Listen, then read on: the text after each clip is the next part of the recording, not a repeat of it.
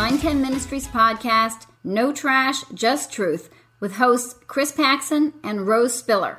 At Proverbs 910 Ministries, we are dedicated to taking out the trash of false teaching and replacing it with biblical truth. Welcome back. We've been exploring for the last few weeks the life of the incarnate Jesus while he walked on earth. And doing that, we'd be remiss if we didn't do an episode on the miracles he did while he was here. So that's what we're going to do today. To start, Chris, we should define what constitutes a true miracle, because the word miracle is used so often today to describe things that really aren't miracles at all. For instance, like the birth of a baby. We call it a miracle, but in reality, giving birth to children is actually one of the most normal, natural events that there is. That's so true. A miracle is an event that involves direct and powerful activity of God in the world, and it transcends all the ordinary laws of nature. Miracles are extraordinary occurrences. They can only be attributed to God, to a work of God. They can't in any way be a natural type of thing or be explained. Sometimes they're done by God himself, and sometimes God does them through other people, like Moses or Elijah or Elisha or the apostles. But they're always unexplainable by ordinary laws of nature, always. That's right. And before we get into the miracles that Jesus did, we should take a look at miracles in the Bible for the big picture, because there are some things about them that might be surprising to some people. When we think about how God works, we tend to think of him working in the miraculous instead of the everyday, ordinary events of history. It's common to have the idea that God worked in miraculous ways the whole way through the Bible, but that's just not the case. No, it's not. Miracles are not the way that God works in most of history. Looking at the whole Bible, there aren't many passages about miracles. I'm going to quote Dr. Joel Arnold from Bob Jones Memorial College in the Philippines. He says, and I'm quoting, "There are only around 265 specific passages, though a number of these record the same miracles several times, such as in the Gospels or in the Old Testament and historical books. But it's not as much as you think, not in the context of the entire Bible. By word count, only about 5% of the biblical accounts record miracles." And it's important to know that these miracles happened in clearly discernible clusters throughout the Bible. Dr. Arnold actually plotted them on a graph that shows which books of the Bible we see them in. And for those of us who are visual learners, you can find that at proclaimanddefend.org. The places these large clusters are found after creation surround 3 times: the exodus of the Israelites from Egypt, the ministries of Elijah and Elisha, and the ministry of Jesus and his disciples. In both the Old Testament and the New Testament, miracles tend to be clustered right around something major happening. They point to God doing something new or about to do something new. They should get people's attention. Miracles were accompanied by the proclamation of the word of God, and they authenticated the person that was proclaiming the word of God. It showed that God sent those people. If we look at the first cluster of miracles centered around the Exodus from Egypt, we see these things are true. Moses didn't think the Israelites would believe that God had sent him, so the Lord empowered him to perform miracles to authenticate him. And at that point, something new was about to happen. God was about to move his people out of slavery in Egypt and into the promised land. And this miraculous time is accompanied by the word of God. We know that because Moses is given the law by God, and he in turn gives the law of God to the people and calls them to worship the one true God. And the same things are true about the prophets Elijah and Elisha, which is where the next big cluster of miracles occur. Elijah and Elisha were arguably the most powerful prophets of God. They proclaimed God's message to his people, accompanied by miracles, authenticating them as God's true prophets. They called the people to revival during one of the darkest times in Israel's history, when idolatry was rampant and Baal worship, which is one of the worst forms of pagan worship, was very prominent. And something new was about to happen. Only 75 years after Elisha's death, the northern kingdom, Israel, was taken into exile because the people didn't heed the word of God, and instead they continued in their sin of idolatry. Exactly. And the miracles of Jesus and the miracles done through the disciples at the start of the church is the biggest cluster of miracles. Jesus' miracles demonstrated that he was the Messiah and that he was the divine Son of God. The miracles worked through his disciples were evidence of God working through them to start the church. Jesus' miracles accompanied his preaching and teaching. He was calling people to repentance and giving them warnings about continuing in their sin. His disciples' miracles were accompanied by those same things. And Jesus was the advent of something new, as we know. The old ceremonial law was fulfilled, and he was the final sacrifice for sin. The church era was about to begin at that time. So, Chris, let's get started looking at the miracles that Jesus did. There's about 37 of them, so obviously we won't be able to cover them all. We'll start with Jesus' first miracle, turning water into wine at the wedding in Cana. And that story is found in John chapter 2, verses 1 to 11. So Jesus is at a wedding in Cana of Galilee with his mom and his disciples, and they run out of wine. And Mary says to Jesus, they have no wine. Yeah, I'll read the rest. John 2, 4 through 11 says, and Jesus said to her, woman, what does that have to do with us? My hour has not yet come. His mother said to the servants, whatever he says to you, do it. Now there were 6 stone water pots set there for the Jewish custom of purification, containing 20 or 30 gallons each. Jesus said to them, fill the water pots with water. So they filled them up to the brim. And he said to them, draw some out now and take it to the head waiter. So they took it to him. When the head waiter tasted the water, which had become wine, and did not know where it came from, but the servants who had drawn the water knew, the head waiter called the bridegroom and said to him, every man serves the good wine first, and when the people have drunk freely, then he serves the poorer wine. But you have kept the good wine until now. This beginning of his signs Jesus did in Cana of Galilee and manifested his glory, and his disciples believed in him. Addressing a woman as "oh woman" wasn't unusual, and it wasn't a sign of disrespect. But it's a little strange that Jesus would address his mother this way. However, just like Jesus sort of separated himself from Joseph, his earthly father, at the temple, this may be a way of stating a sort of separation from his mother. We don't know why they ran out of wine, but nothing happens without a reason. In the Old Testament, wine, but never drunkenness, was seen as a sign of joy and God's blessing, according to Psalm 104:15 and Proverbs 3:10, as well as some other places. So not having any more wine at this wedding would have been symbolic of the spiritual dryness of first century Judaism. And it's fitting then that this was Jesus's first miracle. He's ushering in something new. In contrast to spiritual dryness, his people would be filled to the brim, so to speak, with the Holy Spirit. And just like the wine that Jesus provides at the end of the banquet was better than the first wine served, this new thing Jesus is ushering in is in fact superior to what was first. Hebrews 8 verse 6 says, but now Jesus, our high priest, has been given a ministry that is far superior to the old priesthood, for he is the one who mediates for us a far better covenant with God based on better promises. Amen to that. So for the rest of the miracles that we'll cover today, we're going to go to the book of Mark, and we're going to look at some of the miracles there. We'll start in chapter 6 with the feeding of the 5,000, something that's found in all 4 Gospels, showing that it's got to be pretty important. Just to give some background, John the Baptist is dead. Jesus has called all 12 of the apostles, and they've been with him for a while. He's been teaching them. They've seen him do several miracles, and they've seen Jesus be rejected by some people, but not everyone. Jesus also has a pretty large following at this point, made up of mostly Jews. The apostles had already been sent out by Jesus to proclaim that people should repent, according to Mark 6:12. They've just returned and are telling Jesus about all they've been doing. But the huge group of followers just won't leave any of them alone. Jesus can see they're tired and they're hungry, and he had to be too. He was preaching all day. So he tries to take them away, and according to verse 32, in a boat to a desolate place by themselves for rest.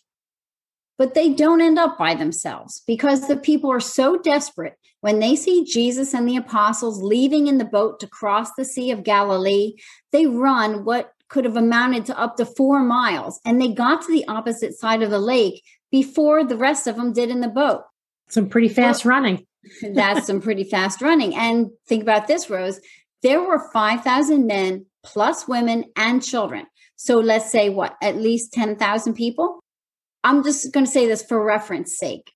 About 20,000 people run the Boston Marathon. So if you've ever seen that big group starting out, that's kind of a half of that is kind of a picture for you. When Jesus sees the desperate crowd, he has compassion on them because he says they were like sheep without a shepherd, according to Mark 6:34. Jesus' words harken back to Moses asking God to raise up a new spiritual leader for the people as they're about to enter the promised land in Numbers 27:17. And it points back to Ezekiel 34:45, where God promises to shepherd the people again directly since Israel's leaders had failed. So that's what's happening here.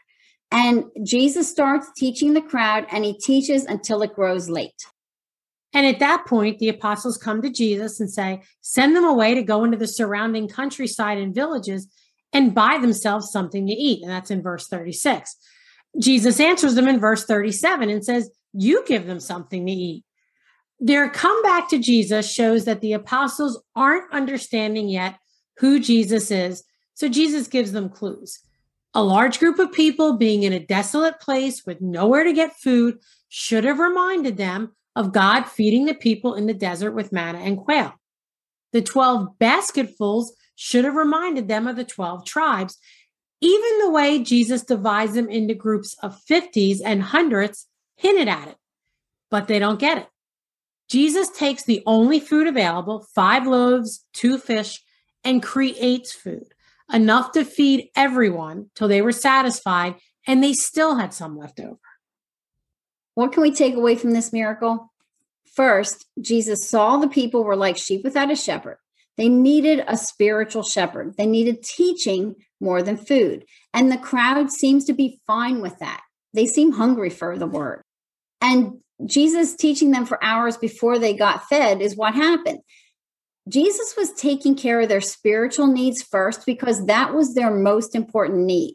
It doesn't mean that he didn't have compassion for their physical needs, as we can see by the fact that he feeds them. And we need to make sure that when we're doing mission work, that we're not just supplying physical needs, but that we're taking care of the people's spiritual needs by proclaiming the gospel message to them. That's right. And we talked about in the last episode doing both. Also, we see Jesus was trying to teach the apostles 2 things. First, depend on God and don't try to be self-sufficient. Remember, they had returned from going out to proclaim the message of repentance, and Jesus had sent them with nothing for their journey. We're really quick to forget what God has done for us in the past. The disciples didn't need to be self-sufficient, and neither do we. In fact, God's going to break us of it if we don't learn to rely on him. And the second thing he was trying to teach them was he was trying to get them to see that he was God. He created food. All those hints of manna in the desert, etc., attested to the fact that Jesus was God. Absolutely, but they didn't get it yet. So Mark 6:45 tells us that when they were finished, I'm quoting here, Mark 6:45, immediately he made his disciples get into the boat and go before him to the other side, to Bethsaida, while he dismissed the crowd.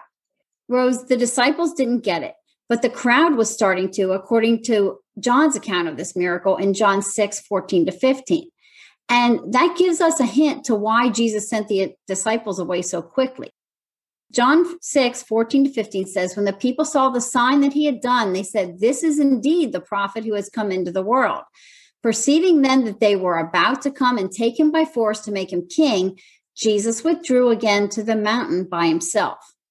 So what's going on here? Well, the people were waking up that Jesus was the prophet foretold, but they wanted to make him a political leader. That wasn't what Jesus was here for. Is it possible he sent the disciples away quickly so that they wouldn't get caught up in trying to make him a political leader along with the crowd? We're not told that, but they're sent away quickly for some reason. And Jesus goes up on the mountain to pray. And when it was evening, Mark 6:48-50 tells us, and he saw that they were making headway painfully, for the wind was against them. And about the fourth watch of the night, he came to them walking on the sea. He meant to pass by them, but when they saw him walking on the sea, they thought it was a ghost and cried out, for they all saw him and were terrified. But immediately he spoke to them and said, "Take heart, it is I. Do not be afraid." And he got into the boat with them, and the wind ceased. Okay, so these miracles, walking on water and stopping the wind, is Jesus showing that he can control nature.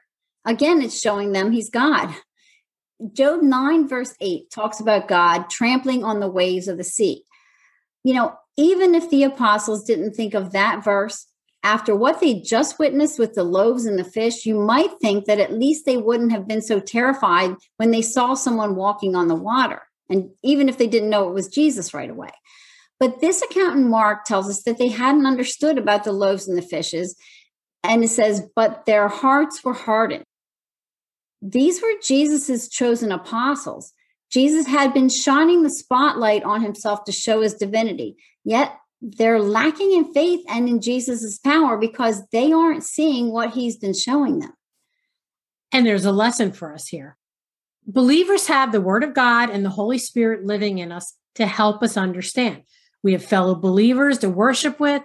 We have communion as a means of grace to strengthen our faith when we participate in it with our brothers and sisters. We have baptism, which is another means of grace that can strengthen us not only in our own baptism, if we haven't been already, but in witnessing others being baptized. But if we're not taking advantage of all these things given to us to help us know God, to understand him, to learn to trust him, then we need to examine ourselves and ask God to point out to us why we're not taking advantage of them. Very good points. Even a believer's heart can get hardened, not to the point of the Pharisees or Pharaoh that we lose salvation. We can't lose our salvation, but we can become slow to perceive and understand, and we can lack faith and trust when hard times come because we don't appreciate what we've been given that would help us if we only took the time and took advantage of it. So this is a wake-up call. All right, so going on in the book of Mark 6:53 to 56 says, when they had crossed over, they came to a land at Gennesaret and moored to the shore. And when they got out of the boat, the people immediately recognized him and ran about the whole region and began to bring the sick people on their beds to wherever they heard he was.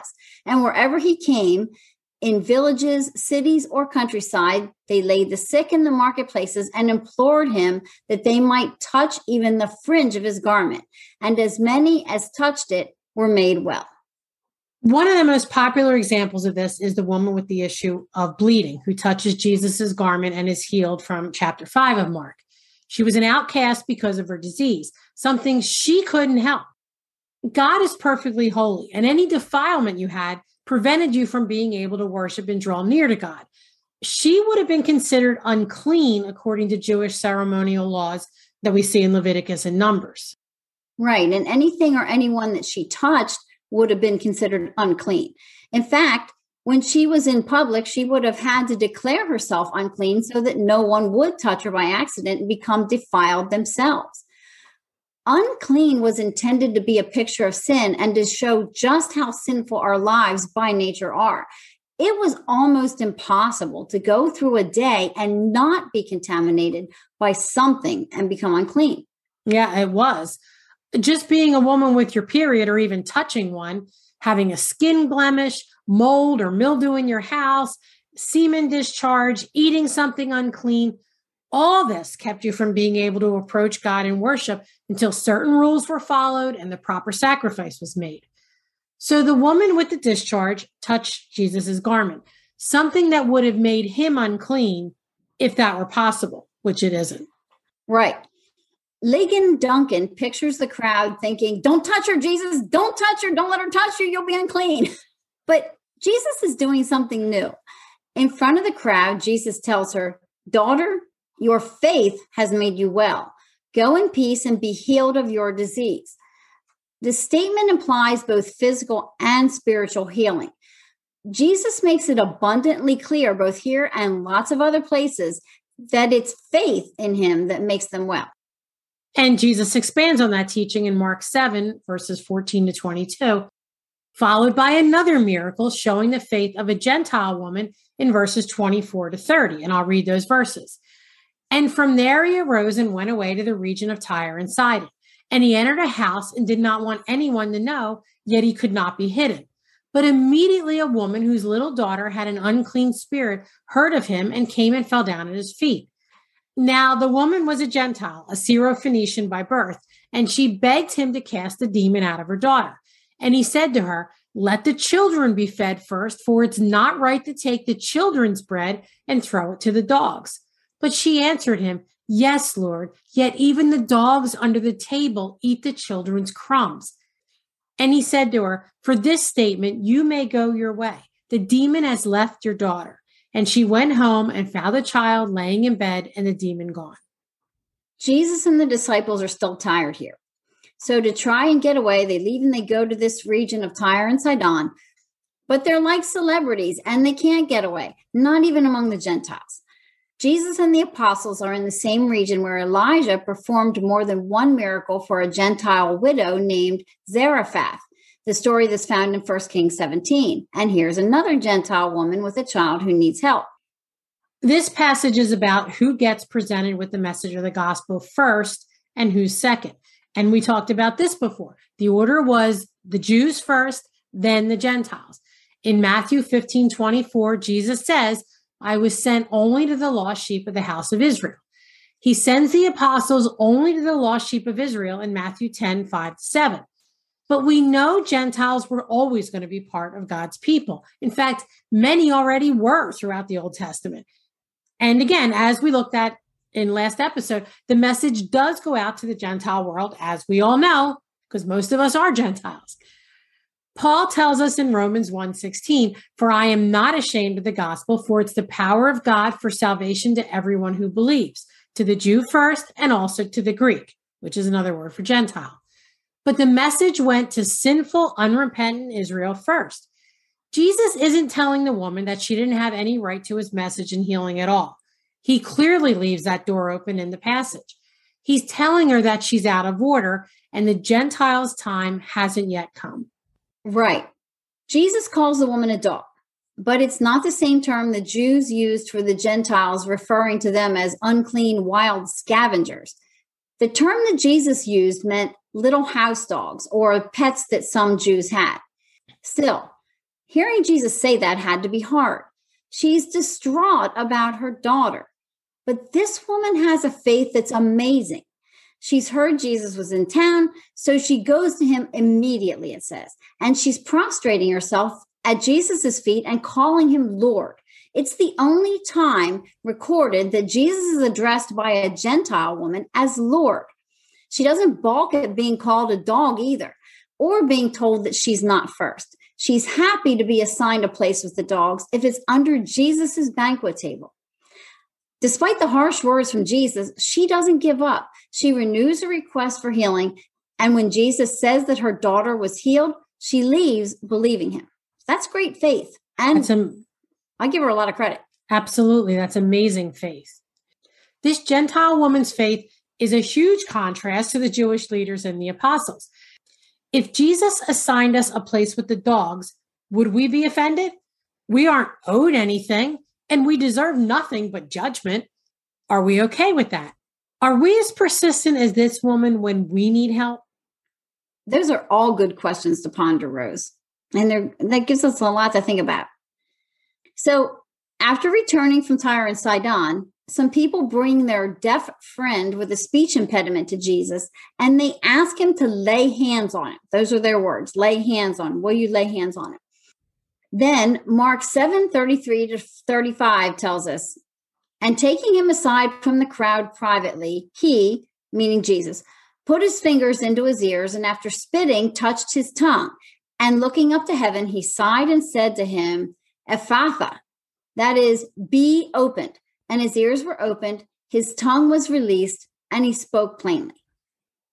There's only one other time the word for speech impediment, magalelis, is used, and that's in Isaiah 35, verses 5-6. And that verse says, then the eyes of the blind shall be opened, and the ears of the deaf unstopped. Then shall the lame man leap like a deer, and the tongue of the mute sing for joy. Those verses come on the heels of Isaiah describing the desolate wilderness sin had caused the nation of Israel to become, which is followed by a picture of restoration. And Jesus is fulfilling that prophecy here. But there's always questions about Jesus spitting and touching the man. So, Chris, you want to talk about that? Oh, there are questions. Did he spit on his finger and touch the man's tongue? That's really the thing that people want to know.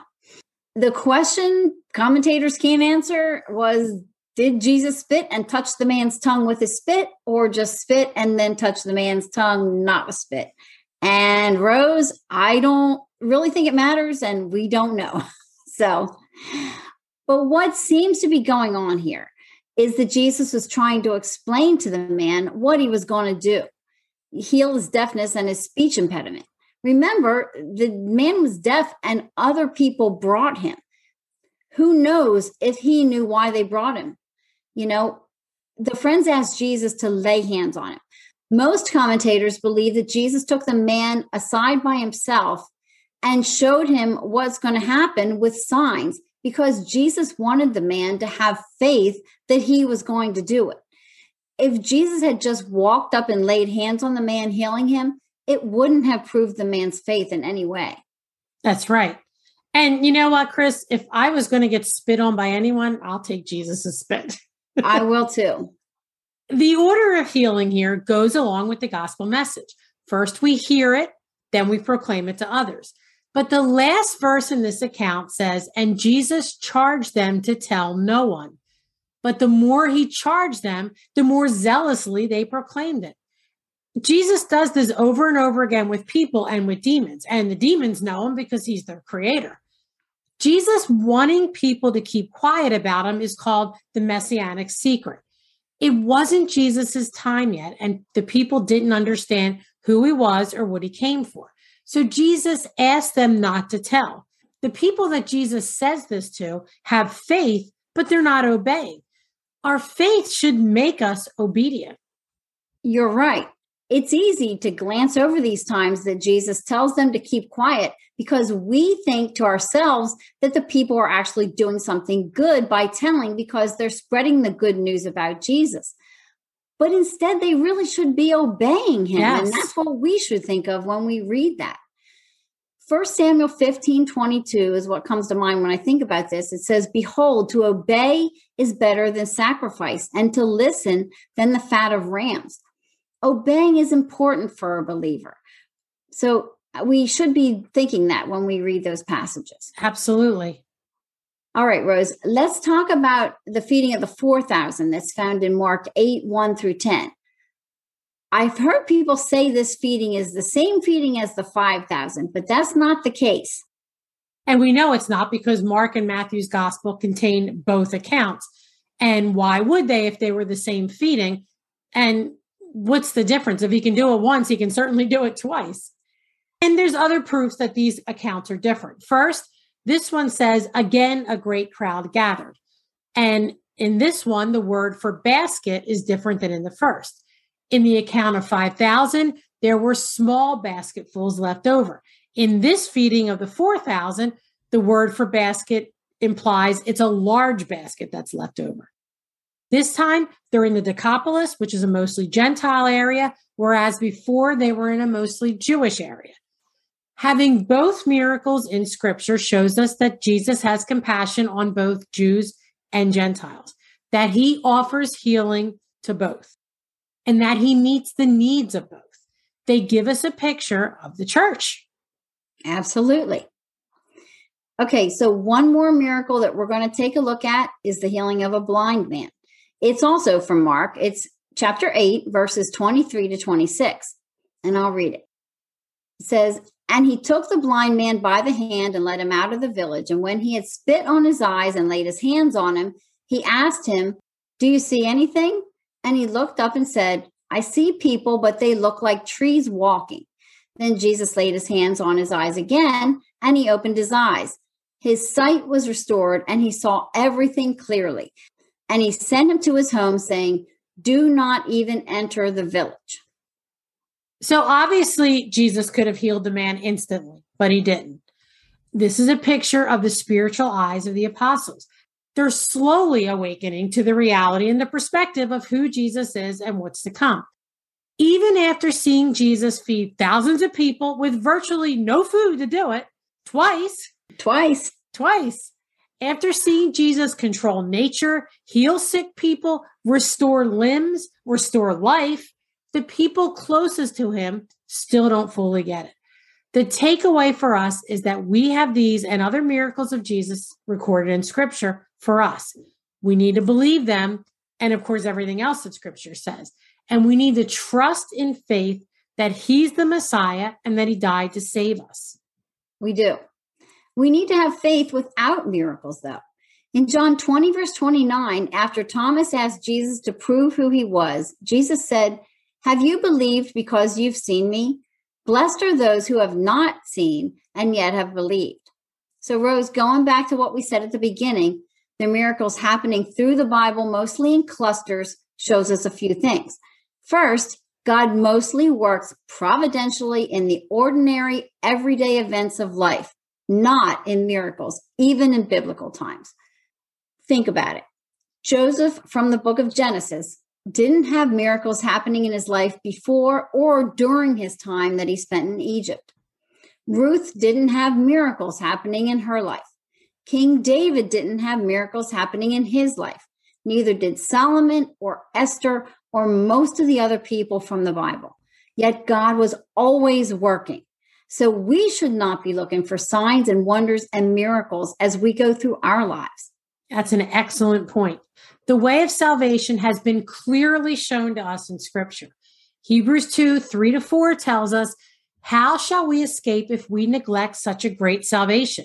It was declared at first by the Lord, and it was attested to us by those who heard, while God also bore witness by signs and wonders and various miracles, and by gifts of the Holy Spirit distributed according to his will." It's the end of Scripture. Once Jesus was revealed and the church age got rolling, there's been no need for miracles in the sense of God grabbing people's attention to listen to his message. To quote one pastor, miracles are like the siren that goes off as a submarine is emerging from the depths of the sea. It's letting everyone know to watch out. But once the submarine is above water, the sound of the siren is no longer needed. In fact, for it to continue to blare would actually prove to be a distraction for what's right in front of us. Great quote. I love that quote. And, this doesn't mean that God can't or doesn't work in extraordinary ways today in response to our prayers. He may provide healing of a disease with or without medical intervention or do similar things, but they don't qualify as miracles in the more narrow and arguably biblical sense of the term, as God getting our attention to hear some message that's new. And although Christians disagree on whether or not miracles still happen today, we should never look at them as a foundation for our faith. It's our faith and trust in Jesus' death on the cross as payment for our sin and his resurrection that saves us. We can't stake our belief or unbelief on whether or not we've seen miracles. Agreed, completely. Seeing miracles doesn't make people come to God in repentance. Lots of people saw Jesus do miraculous things and they never believed. The Pharisees saw him do miraculous things and they still had him crucified. The clusters of miracles we just talked about were accompanied by the word of God. It's Scripture that people with hearts that have been regenerated by the Holy Spirit respond to, not miracles. Amen. And one more thing to say is that since we know that the canon of Scripture is closed and Jesus had the final word in his revelation to John, there won't be any apostolic messengers authenticated by miracles. There are no new apostolic messengers, as we clearly showed and said in the last episode. Amen to that. We hope you're enjoying our Advent series about Jesus. I know I am. I am too. If so, please leave a review on whatever podcast platform you listen on and tell your friends and family about it, or share the episodes on social media. We'd appreciate it. Have a blessed day, everyone.